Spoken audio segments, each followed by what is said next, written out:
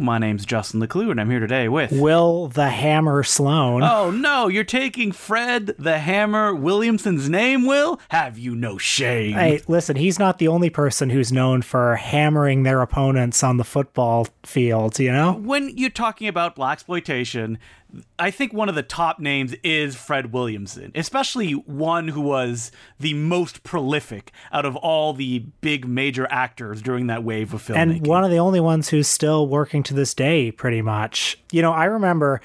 It was in 2015, Fred Williamson came to Toronto for an event called the Toronto Black Film Festival, and he was accepting an award.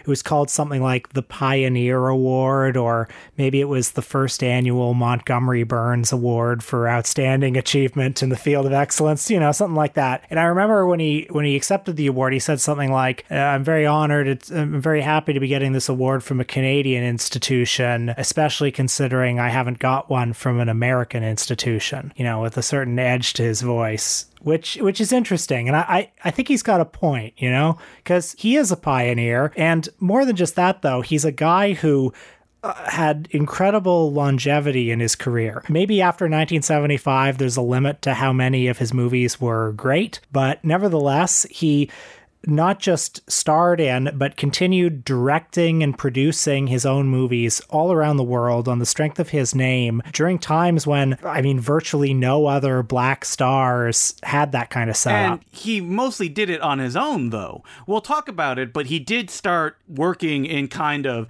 mid-budget studio productions, and eventually when that dried up, he went on his own path, directed and produced his own films, and even when that became incredibly difficult, he ended up in Italy at the top of the industry's game so he could continue starring and making motion pictures. I think this is something that's really interesting about him for me. I mean, the blaxploitation wave, which lasted, 1970 to 1975, this extraordinary explosion of both major studios and the mini majors making all of these movies like Shaft, Superfly, and all of their lesser imitators. After that petered out in the mid-70s, basically there was nothing for those performers after that. Like, you would see Richard Roundtree pop up in, a supporting role in Q, the Winged Serpent. Occasionally you'd see Pam Grier in a supporting role in something. They were treated horribly, given their talents. But Fred Williamson found a way to just keep working, and that's to be commended. It's amazing. Could it be because, as per Fred Williamson's own words, he never really wanted to be an actor? What he wanted to be was a movie star. And looking at his career, you can see, oh, okay, that makes sense, the choices that he made, if that was his principal goal. I mean, I think it speaks to why there are so few classics after that initial run. I interviewed him around the time he came to Toronto, and I'll just quote something he said. He said, "I'm a black Clint Eastwood with martial arts. I sell a brand. There are no surprises when you see a Fred Williamson movie. I don't do anything to interfere with that brand because that's what keeps me working." He went on to talk about how there were no heroes left from that genre I created back in the 60s and 70s. Jim Brown's not making them anymore. Roundtree disappeared. Billy D. Williams disappeared. They all disappeared. I'm sort of the only one left in that genre that was creating black heroes.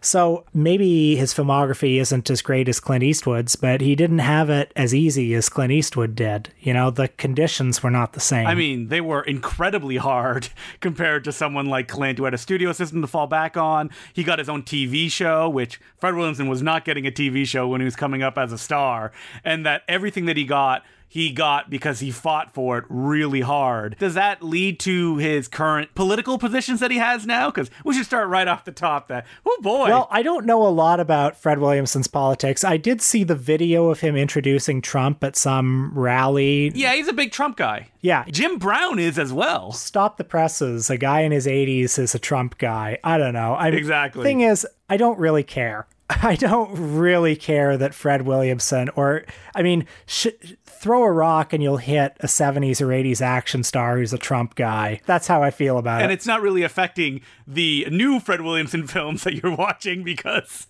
you're probably not checking too many of those out. I mean, I'll just say, if I were to speculate, I think there's a certain book element of Booker T. Washington to Fred Williamson. He's a self-made man. He's a guy who pulled himself up by his bootstraps perhaps. He's also a man who was born and raised in Gary, Indiana, which is a Rust Belt city, which has been hit with every triumph and tragedy that any Rust Belt city has been hit with over the course of Fred's 84 years. So you can imagine all those conditions leading to a guy who, would be an 84-year-old Trump supporter. And when you hear him talk, he is a man who has a, larger than normal ego, one would say. Yeah, I mean, you could look at that a couple of ways. I actually respect that he takes himself very seriously. He believes in himself as well. He also took and takes seriously his responsibility as a black superstar. So, let's be very generous to Fred. Somebody like Clint Eastwood, who was able to do all sorts of things where he played with his star persona. He made movies like Tightrope, movies like Unforgiven. Maybe he had the luxury to do that in a way because he didn't feel the pressure of being representative of his race. While Fred will give interviews and say stuff like, listen, there's a few things that need to happen in every movie that I appear in. Number one, I win every fight that I'm in. Now, that's not 100% true. He's been in a lot of movies, but you can understand why when he's doing an interview, he wants to put that forward. You hear a lot about that when action stars start doing their thing that, their fans don't want to see them lose in these fictional things. But for Fred Williamson, it's particularly important because he's representing something that Clint Eastwood, there's a dozen Clint Eastwoods on screen, hundreds of Clint Eastwoods. There's only one Fred Williamson. Yeah, so if Fred Williamson suffers a little bit from Steven Seagal disease in that regard, I mean, he is different than Steven Seagal. He's coming from a different place than Steven Seagal. And also, unlike Steven Seagal, Fred Williamson is cool when he's on screen. Yeah, he's got the goods. I mean, he's a great screen presence. We all know that Steven Seagal was made a star as a prank. Fred Williamson, a great physical specimen, just a hugely imposing person on screen, rock solid guy, very easygoing and likable. At times he can come off like a little bit of a gentle giant even, but like Clint Eastwood, a guy who knows how to do a lot with very little. A guy who knows how to do a lot with just little gestures, just a smile, just a small change in vocal tonality. And I mean, you can accuse Fred Williamson maybe of not having the greatest range, but within the range that he has, he's very good. He does one thing and he does it great. And everyone who goes to see those movies just wants to see him do that one thing. And so we should talk about his background a little bit. He was a football player in the NFL, just like Jim Brown. He got a bit part in MASH doing a football scene. And if you listen to him talk about that sequence, he basically directed it all himself. That really only works because of Fred Williamson. I mean, we're going to keep going to that well over and over again when we're talking about him. Move aside, Robert Altman. You didn't have anything to do with that scene. This was a real Fred Williamson production. And then he had a small part in Tell Me That You Love Me, Judy Moon, the Liza Minnelli Otto Preminger picture. And then he got a starring role in a film called Hammer. Have you seen this one, Will? I haven't seen Hammer. It was one of, I guess, a wave of several movies that really established him in 72, 73.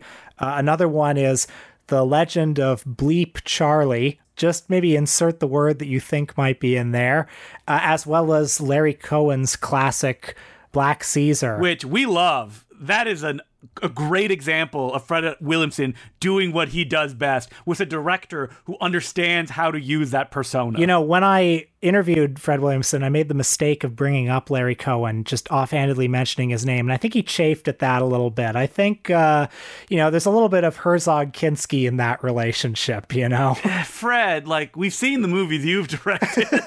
And when you compare them against the ones that Larry Cohen does, even though I want to be careful with my words because there is a commentary on a film called Mean Johnny Barrows that Fred Williamson directed. And I have never heard of a crustier commentary participant than Fred, when the person moderating will be like, this scene looks a little cheap, doesn't it? And then Fred will just jump in his face and go, do you know how much money, how many days we had to work with here? Well, I'm sure he has a point. Speaking of movies that Fred claims he directed, let's talk about a movie from 1975 called Boss. Now, again, when I saw him, that's not the full title, by the way. No, it's not. You can go look it up. But it's popularly known. You can find it on streaming services now under the title Boss. And the credited director is Jack Arnold. Now, when I saw Fred at the Toronto Black Film Festival, they screened this movie, and somebody asked, what was it like working with the director Jack Arnold, who, of course, made such films as The Creature from the Black Lagoon? And Fred said, I directed Boss. Jack Arnold didn't direct it. He was a very old man at the time, very sick. I gave him the credit as a favor. I don't know if I believe that fully. I believe that Fred was probably a very powerful man on that set. Perhaps the movie is even his vision. Jack Arnold went on to direct 4 more films as a sick man afterwards. And again, this movie is at a level, I think, that is not the same as some of the movies that Fred Williamson directed after, I'll just say. Jack Arnold was an old hand at that point, but he was also one who had done the Western stuff a lot. So he knew his way around the camera and how to construct a film like that. He did like a Rory Calhoun film, Red Sundown, and I've seen a few of them, and they're good. And I can see those kind of straight ahead directorial styles in Boss. I had forgotten what a buffet of a movie this was. I kind of remembered this movie as just being sort of a Blazing Saddles type thing. But no, it runs the whole gamut of emotions. You got D'Urville Martin as Fred Williamson's sidekick in the film. Yes, that's right. The director of Dolomite himself. Yeah. The two of them are a delightful buddy duo. They're ex-slaves turned bounty hunters, and in the early scenes, they take out a gang of bank robbers, and on one of the robbers' bodies, they find a note that was signed by the mayor of a nearby town that essentially offers the job of sheriff to whoever holds the letter. So they roll into town, they start eating at the restaurants where they're not supposed to eat, they start putting people in jail for saying the N-word, lots of funny shenanigans. But the real agenda is that they're on the trail of a big bad, the evil gang leader played by the great William Smith. Looking almost surreally young in this movie. I'm used to grizzled, drunken William Smiths in such classics as the Frank Stallone picture Terror in Beverly Hills, in which he plays, I believe, the President of the United States. But here, he's tons of fun. I mean, everybody in the cast is game, is having a ball, and Fred himself.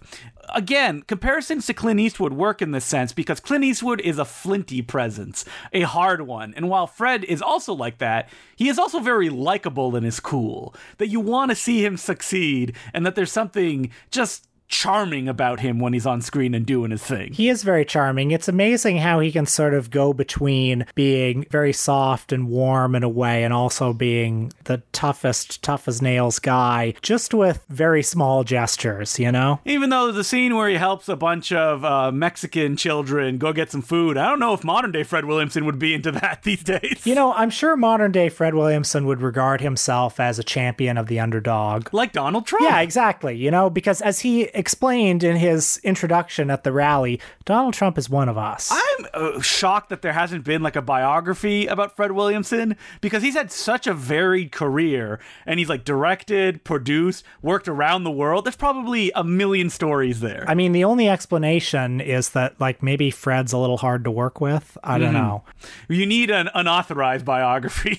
You know, done by one of those small presses like Bear Manor Media. I think another reason, though, is Fred Williamson has kind of, ever since the 70s, worked under the radar a little bit. Like, he's chugged along, he's worked consistently, he's worked very profitably, but he's always worked in exploitation films. He hasn't really seemed to care about rising above that all that much. Every now and then, like, he's in From Dusk Till Dawn. Yeah, and I mean, we're two white guys, so that's probably the first place that we ever saw him. Yeah, I think it was. I remember loving him in that movie and wanting to check out more of his films just based on that. But for the most part, like, he made movies for, you know, what polite society would consider undiscriminating audiences. Probably a lot of people the sorts of people who would greenlight books and biographies who would say, oh yeah, who remembers Fred Williamson? Yeah, I don't want any books that would have to be greenlighted. I want a book by someone who spent 10 years writing it and then puts it out and it's bought by 50 people, me and you included. That's the biography that I want.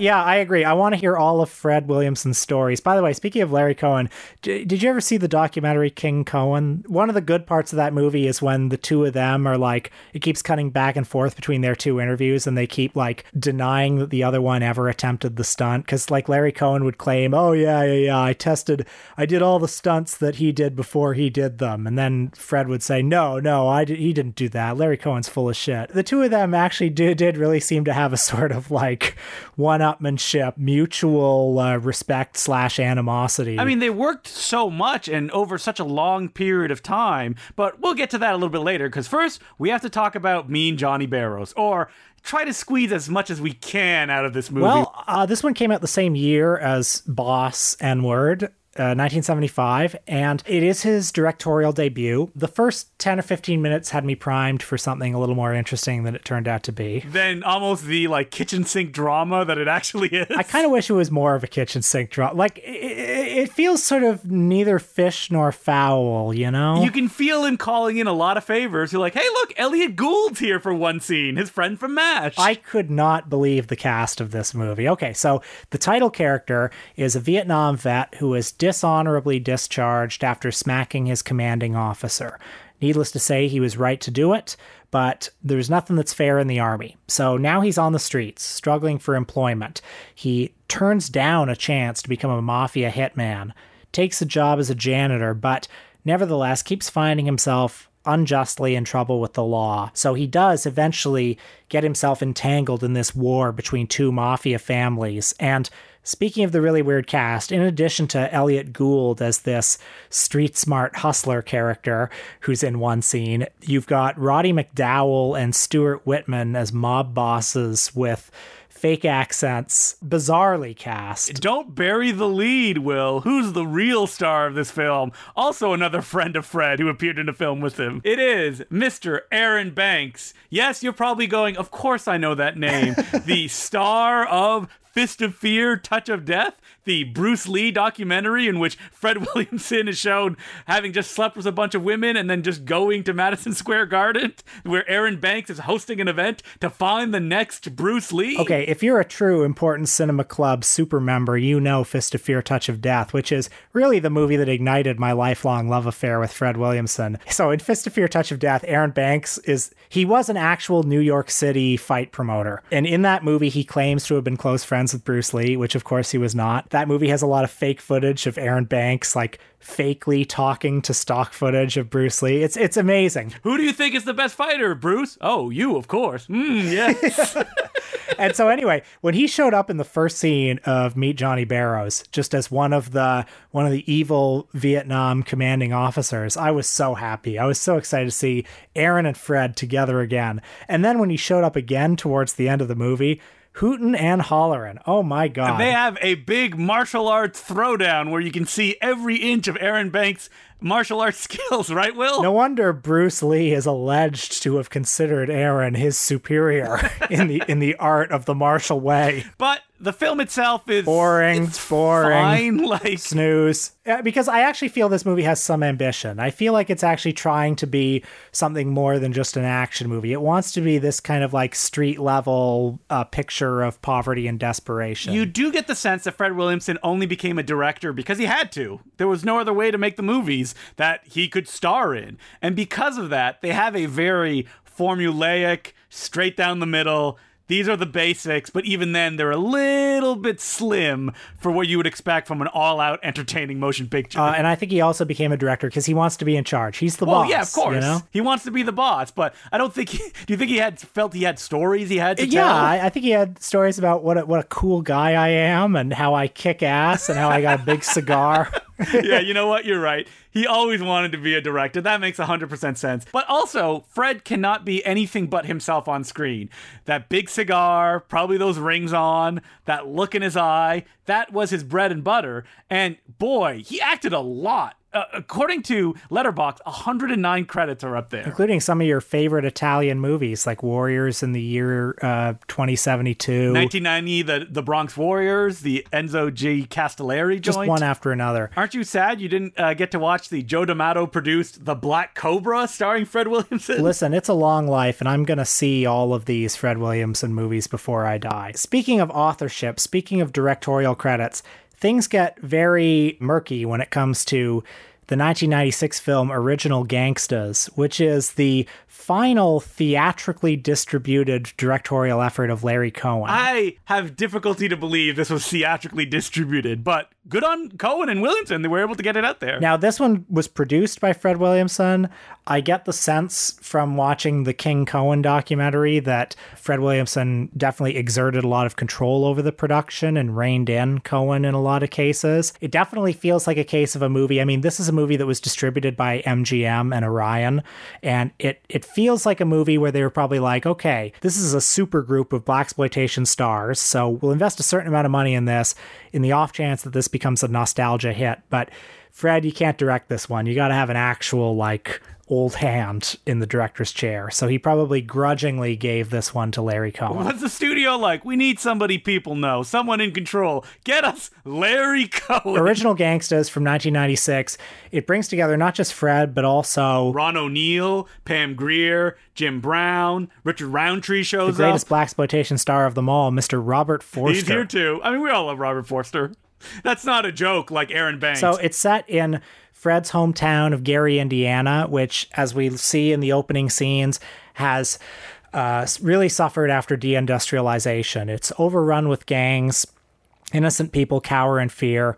Returning home is hometown hero. I forget what his name is in the movie, but let's just call him Fred Williamson. Fred the Hammer Williamson.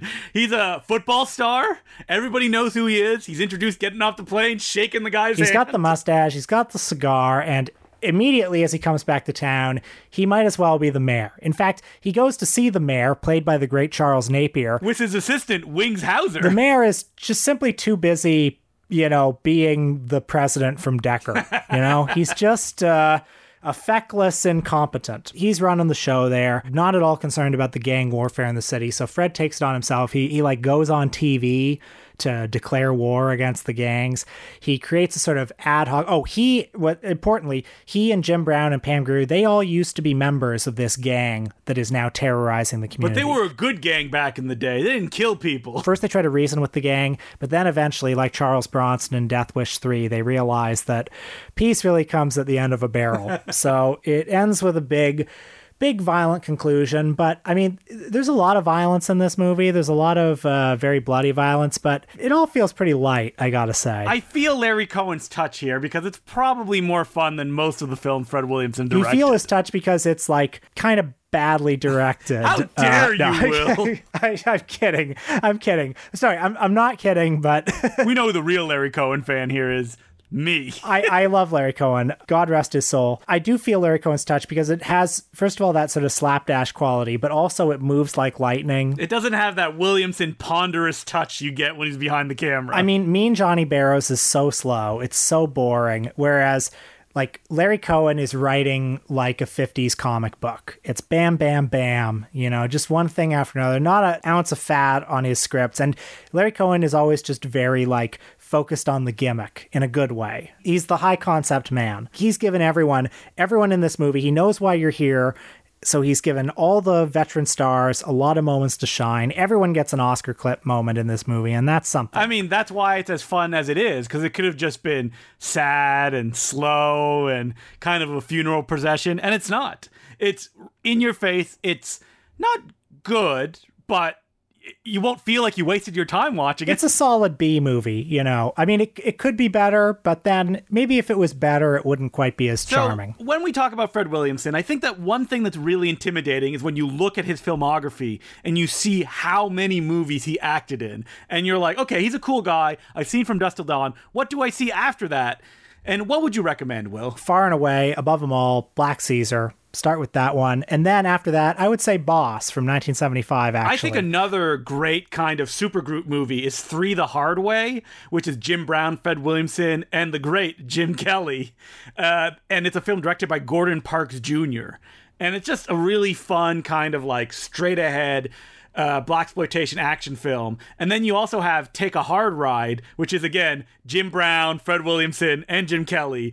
But this one also has Lee Van Cleef, Harry Carey Jr., and it's directed by Antonio Margheriti. I love both those movies, too. Perfect recommendations. And then, why not treat yourself to Fist of Fear, Touch of Death? Of course. You have to legally watch that one. I would say avoid any of the films Fred Williamson directed. Those are like at the bottom of the list. And after a certain part, it's like all films that Fred Williamson directed because that's all that, he could get starring roles in. Then if you want to see like the B movie side of it, or more like the Z movie side, I would recommend Night Vision, which stars Fred Williamson, Cynthia Rothrock, and Robert Forster, and is directed by Jill Bettman, whose most famous credit is Never Too Young to Die, the John Stamos film. It is a bananas movie where Fred Williamson walks around in his boxers for a large chunk of it.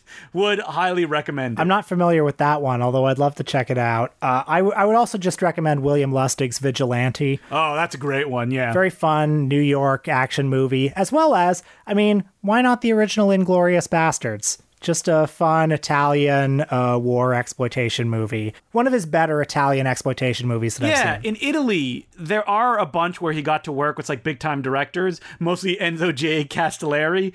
And those ones, you're pretty much guaranteed a good time because that's a guy who knows his way behind an action film. And if you want another weird kind of famous Z-grade one, White Fire, which is directed by Jean-Pierre Palardy. Have you ever seen that one, Will? I've got the Blu-ray, been meaning to watch it for a while. He doesn't technically star in it, but it's Robert Ginty, the charismatic man behind The Exterminator. And it's just a real stew. I believe Jean-Marie Palardy is French, so it's a Euro film, but technically not an Italian one, even though it's got that what is going on kind of feel to it. So another one to check out. So we've been making a lot of jokes about Fred Williamson on this episode, but I really just do want to underline he is the real deal. He's great.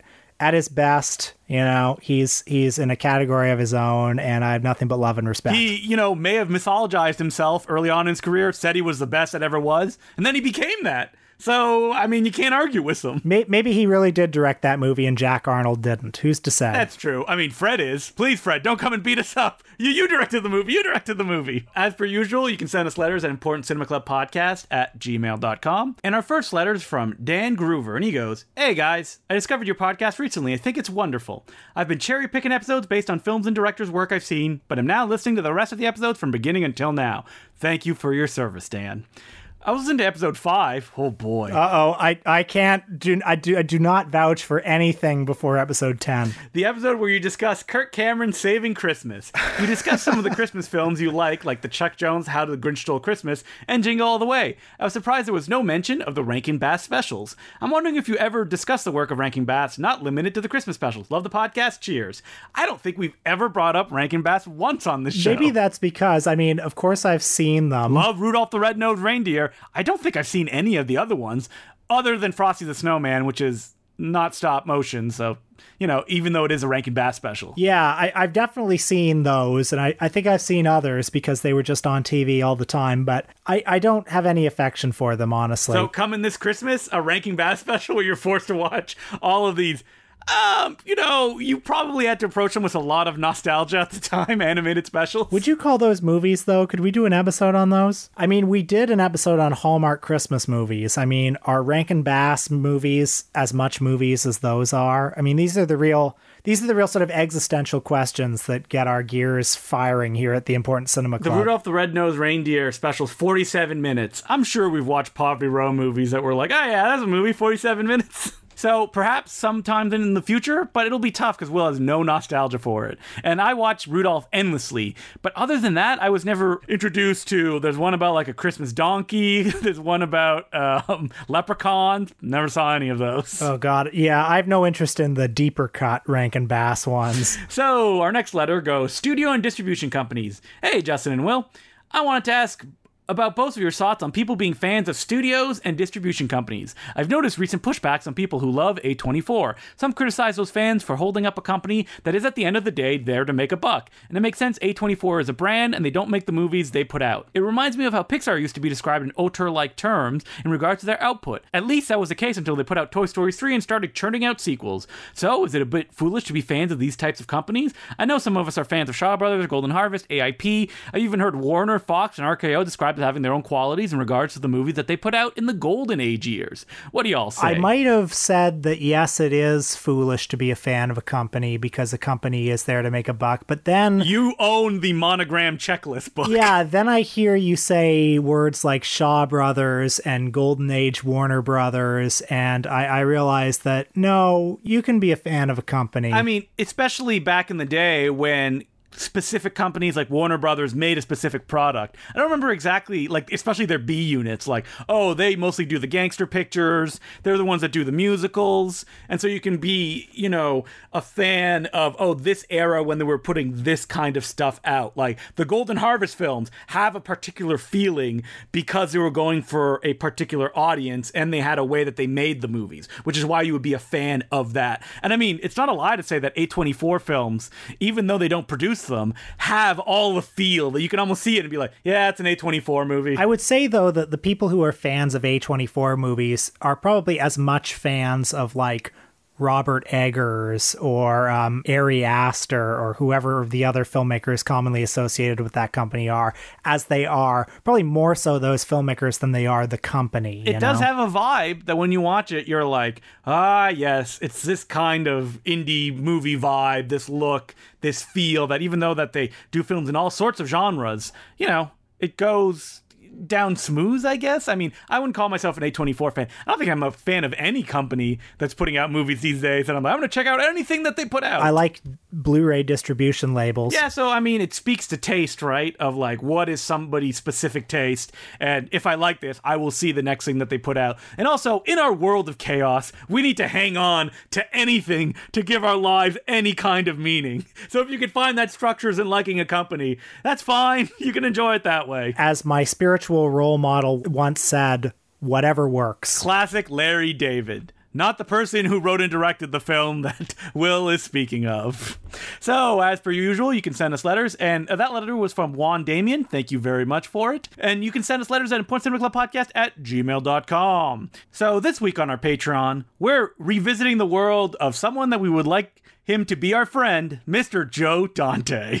Specifically, we're going to be talking about Inner Space, which on a recent episode of the podcast that he does, he got in an argument with his co-host Josh Olson when Josh Olson tried to tell Joe Dante that Inner Space had not been a box office failure. That he was like, no, Joe, it was very successful. It was open third at the box. And Joe's like, no, it destroyed my career. It was a terrible experience. And it's really funny to hear. Have you seen this movie recently, Will? I think I last saw it when I was 9. Wow. All right. Well, Martin Short, who's back in the popular consciousness thanks to a little Hulu show called Only Murders in the Building, in one of his many starring roles, as well as Dennis Quaid. Who doesn't love, let me look up Dennis Quaid's politics these days. Oh, no! Well, I'm excited to revisit Inner Space because I love Joe Dante. Who doesn't love Joe Dante? Mm-hmm. And don't you love takes on Fantastic Voyage? Oh boy, that's before our time. All right, so that's what we'll be talking about on this week's Patreon episode. And you can become a Patreon subscriber by going to patreon.com/theimportantcinemaclub. So next week, we're finally going to get into classy British filmmakers because people keep demanding it. They're like, why don't you guys talk about the Brits? So we'll be talking about, looking through notes here, Richard Lester. I mean, he's classy, right? That's right. So we're going to be talking about A Hard Day's Night, obviously, one of the classics. We'll also be talking about The Three Musketeers. We'll talk about some other stuff, too. I mean, there's a whole range of movies that we could talk about, from Petulia to The Knack and How to Get It to Funny Thing Happened on the Way to the Forum. I don't know Richard Lester as well as I should. I mean, I've seen some of the canonical ones. I've seen Superman 2, needless to say. I really only became aware of Richard Lester in a great book written by Steven Soderbergh, which is him interviewing Richard Lester about his films, intercut with Steven Soderbergh's diaries around the time of writing the book. And it's just fantastic. And it's a great look into kind of his working method. Well, I'm excited to dive in. I'm excited to hopefully get to know better a director who I've always been curious about. And I mean, Hard Day's Night, one of the classics. Oh, amazing. So excited to watch that again. So until next week, my name's Justin the Clue. I'm Will Sloan. Thanks for listening.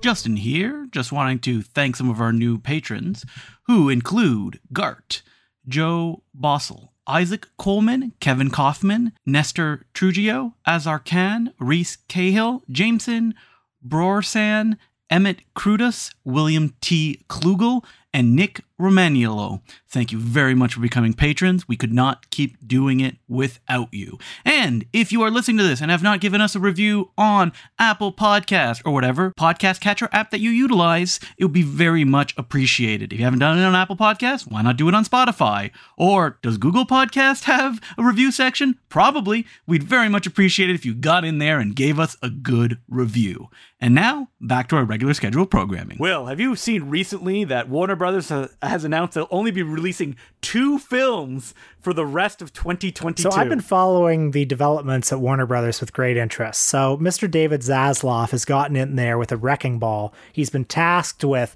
crawling the company out of $50 billion in debt or something like that. And he has run roughshod over everything. He's canceled so many things. He's burning negatives. But what's fascinating about it is that what he's done has devalued the company immensely through the stock market. Like, it bit him in the ass real bad. Right. So the company is worth $20 billion less than it was a week ago. And I find that very, very comforting to hear, because I saw all this happening. I see he cancels 2 almost completed movies, and I think, well, surely, I mean, okay, maybe he can save a certain amount of money in a tax write-off, but surely the reputational damage that this would cause would be real. And I'm glad to hear that it is. Couldn't that just lead to Warner Brothers just not existing anymore? Like, they shut down the back lot. Like, MGM went away. Warner Brothers could go away too. And the guy in charge probably doesn't fucking care. If he burns it to the ground like a venture capitalist, he'll come away with probably like a $30 million bonus. Okay, nothing about that motherfucker seems like a guy who cares about anything. Not for a second. Yeah. This David Zaslav character, I think is just a wretched person. Somebody who, if he had the negative of Casablanca in front of him and somebody told him, you can save $25 in taxes just by burning this, he would burn it. He was the guy during World War I. They were burning those negatives for the silver in it. Like, he could not do that fast enough. Yeah, so this is the kind of guy we're dealing with. When he dies, he will be unmourned. That's good. I am sad, though. Like, the idea of Warner Brothers not existing would be sad to me. It's a wonderful legacy. Where will Clint Eastwood make his movies?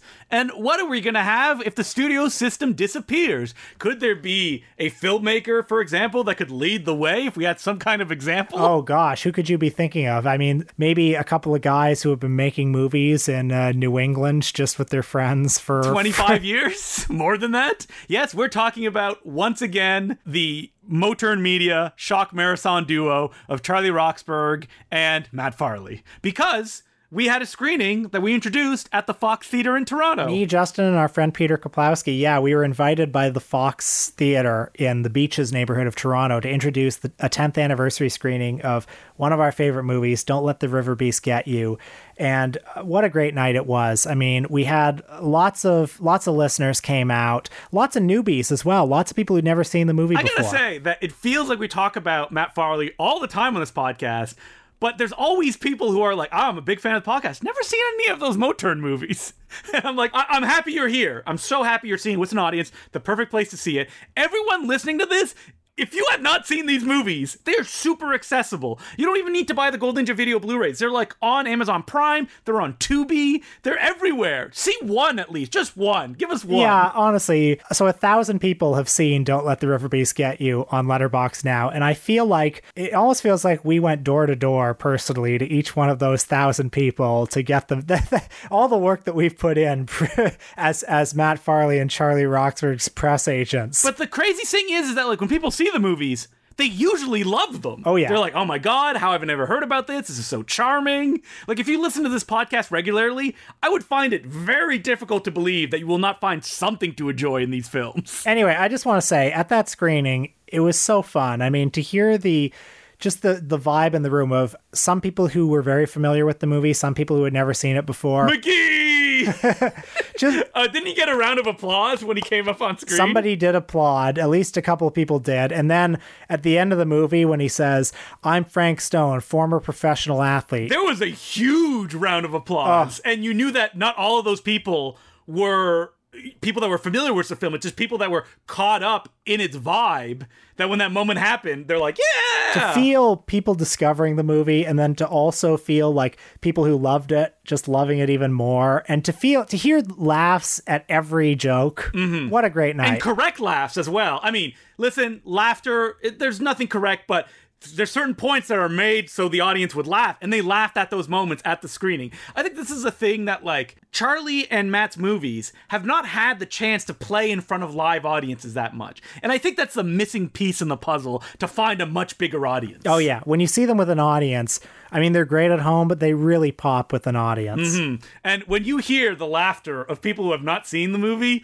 in the last 5 minutes of the film, when it's just like joke after joke after joke, every time I have tears in my eyes before some of the jokes happen, because... And I'm even like, don't laugh so hard, guys. You're going to miss the joke. I know.